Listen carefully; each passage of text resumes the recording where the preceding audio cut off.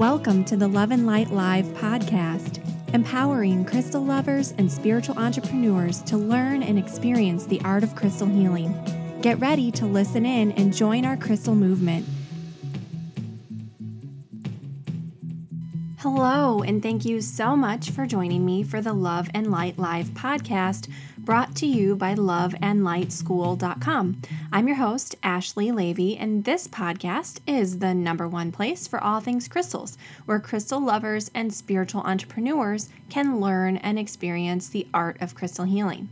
In today's show, we're going to explore the properties and meanings of black obsidian. So black obsidian, a super interesting mineral to work with because it's actually an amorphous mineral. So it doesn't have a regularly repeating atomic blueprint or structure like most crystals do. So it's a pretty interesting thing to try and incorporate into your healing sessions, but it has a long history of use. So if you listened to the podcast before, you know that I like to kick off our healing properties episodes by kind of talking about a little message from the crystal. And this is a message that comes through for me when I'm working with the stone in meditation. And I like to kind of pass it along to you because I feel like if the stone is coming to you at this time, there's a reason behind that. And there's something that you need to hear and focus on. So here's the message from black obsidian. Consciously tap into your divine wisdom and knowledge and embrace your intuition and inner knowing. I'm going to say that one more time.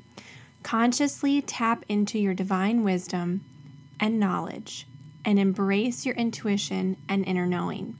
So this is a stone that many people tend to gravitate to when they are looking for some guidance from the universe, normally from your ancestors, from your spirit guides. This has such a strong connection with the intuition in that way because it brings through that message, that knowledge, that inner knowing to a place where it's really grounded in our present reality and we can really fully integrate the message that we're receiving. So let's dig into some of these common healing properties. What can black obsidian be used for? Well, primarily it's often used for promoting energetic protection. A lot of times you'll hear about people cutting cords with black obsidian. It was traditionally used to make tools because of its ability to be really easily carved or knapped into a blade-like shape. So naturally, that translated over into some energetic and shamanic uses where it was used for cutting cords or cutting ties. Now, in my method of crystal healing, I actually like to teach about pulling the cords from the body rather than cutting them. That way, there's no little remnant of energy kind of left in the energy field. I really prefer to pull the whole cord out at its roots. But black obsidian is really good for cutting ties, for cutting connections, not just energetic cords. So it's a great stone of support if you have to kind of break off a relationship or a friendship that's not going very well, and keeps you protected and safe in your own energy field without letting any outside influences sort of take hold in your field. Now, it also helps to reveal truth in a given situation. So if you feel like you're being deceived or like someone's not really giving you the full story, working with some black obsidian can help get to the bottom of things.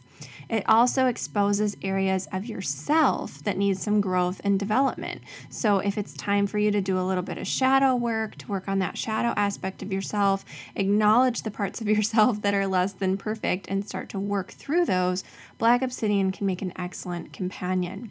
Now, because of its connection to shamanic practices, it's an awesome stone for helping to facilitate past life ascension and regression work, helping you go back into these past life experiences, whether you regard those literally as lives that you've lived before, or more metaphorically, like previous incarnations of your current self, meaning, your childhood, your adolescence, your young adulthood.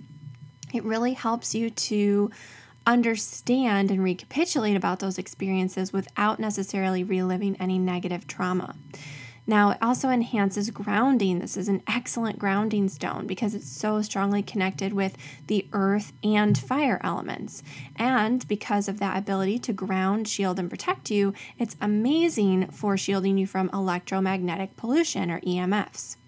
It also brings peace and calming because of this ability to ground. So if you find yourself feeling really scattered, a little bit anxious, Black Obsidian can kind of get you back in your body, get you back focused on the present moment so that you aren't feeling that anxiety and worry and overwhelm. It also increases courage. I think this has a little bit to do with its traditional use for carvings and being carved into these different weapons and tools. And because of that ability to cut through things, it helps you cut through your own fears. It helps you banish and dissolve your own fears. So it really instills this sense of courage and self-confidence and inner power. Now, it also helps with energetic detoxification of the physical body. Just like it's used to energetically cut ties to people or places or things, it can also help you cut out things in your physical body that are not for your highest good and can really help energetically support you while you're doing any kind of detox work or cleansing work. Now, it has been used, like I mentioned a few times, in shamanic ceremonies and rituals all over the world and can really enhance mystical experience. So if you're looking to do any type of journey work, this stone just makes an excellent companion, especially because it helps remove negative thought patterns and conditioning. So it gets you kind of out of your own way and allows you to start to heal and correct parts of yourself that you may consider to be weaknesses.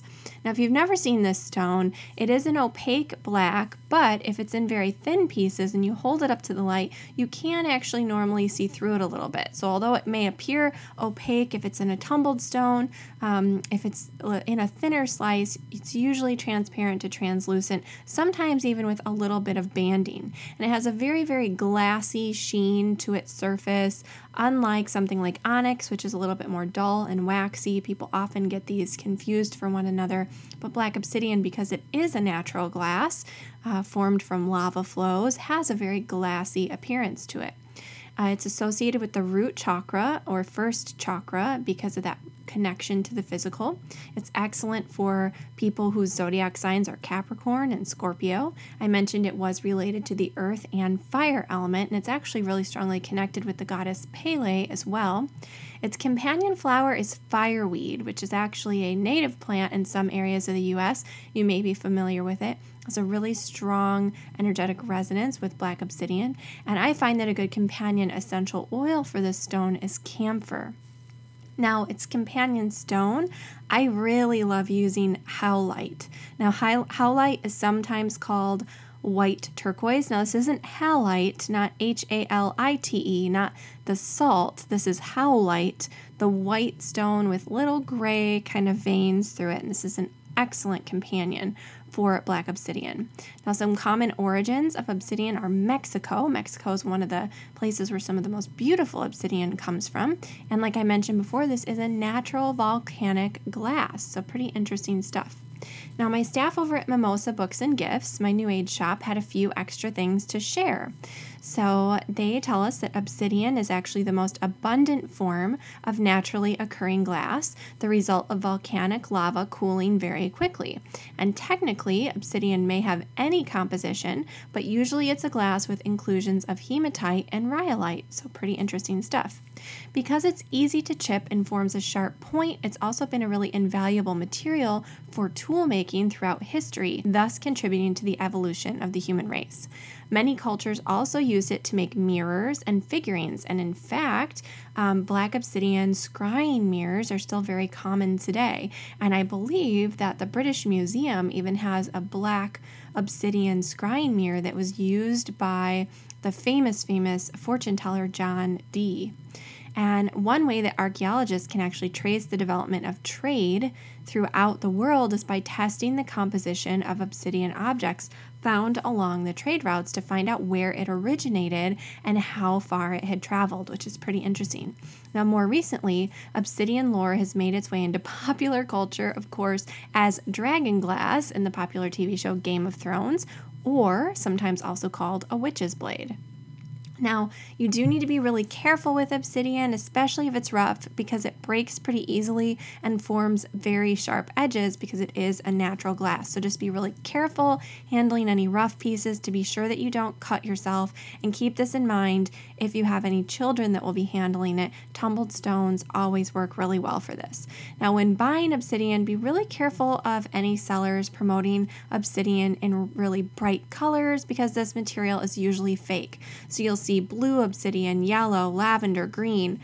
99% of this is all man-made glass, and although it may be very pretty, it's not natural.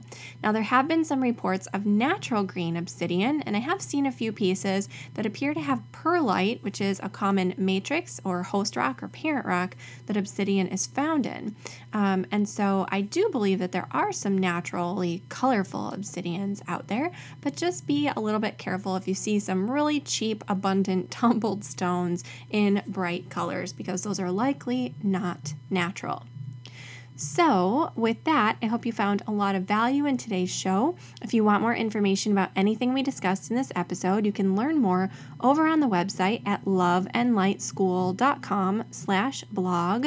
And as always, if you did enjoy the show today, the biggest compliment you can give me is to leave a quick rating and review over at loveandlightschool.com/iTunes. And I do just want to thank all of you who've been leaving some amazing reviews. And if you do leave a review, you might even get a shout out on the show. Like today, Jay Graham. Jay Graham left a 5-star review. Thank you so much. Saying, I'm just getting into crystals and love listening and writing down notes. So informative and a great way to spend my afternoons. Well, Jay Graham, thank you so much for tuning in. I'm so glad that you have been enjoying the show. I love doing it. I love bringing it to you, and I really, really appreciate the positive review. So while you're at that link, loveandlightschool.com/iTunes, you can also subscribe to the show so that you never miss a future episode. That brings us to the end of this episode of the Love and Light Live podcast. I'm your host, Ashley Levy, and I'll be back with you on our next show. Until then, crystal blessings. The Love and Light Live podcast is a production of the Love and Light School of Crystal Therapy.